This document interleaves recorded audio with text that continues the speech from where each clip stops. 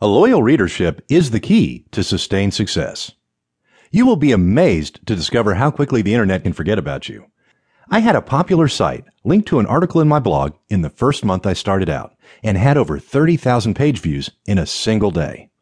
I tried to capitalize on this traffic by adhering to the guidelines I had created for myself by adding a new post each day. The following day, my site was down to 3,000 page views, and the day after, I was back down to about 500.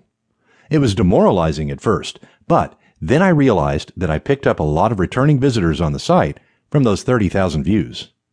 Each time a popular site linked to something I had written, or any time I wrote a guest post, I noticed a slight uptick in my core audience. As my core group of readers began to swell, I noticed that I was getting a lot of site referrals from social media and from shared links.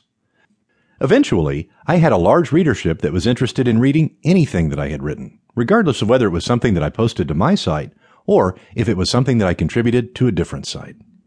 My patience in building a core group of readers opened up a lot of doors for me professionally. And my readers are often a wonderful source of topic suggestions. Just be sure you give them credit if they come up with a great idea for you to write about. So building an audience and being patient in doing so are clearly important. But how do you go about doing it? And what strategies work best? Strategies for building an audience. I know a lot of writers who have no trouble at all in building an audience, but there are countless others who struggle mightily while employing every strategy imaginable. The time it takes to build an audience will depend a bit on your social circle. If you are something of an extrovert and have a lot of social connections, it should not be hard to build an initial audience who will refer others to the work that you're doing.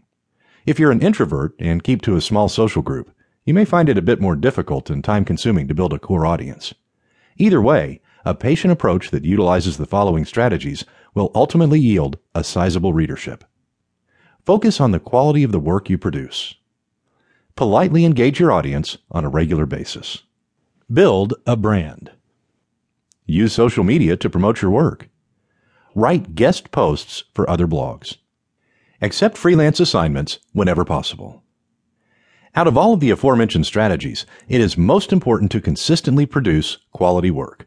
Whether you convince one person to read your work or 1 million, it will not matter very much if the work that they read is not consistently outstanding. No amount of promotion, advertising, or even begging will keep readers coming back if they cannot appreciate and enjoy the work you are producing. Keep your primary focus on the writing and take a long-term view when it comes to your readership. The importance of patience.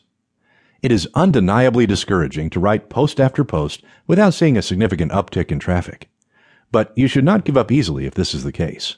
It can sometimes take a long time for a blog to get noticed by the right people. And while you should be doing all that you can to get readers to your site, it is sometimes simply the case that you have to exercise patience in building a readership.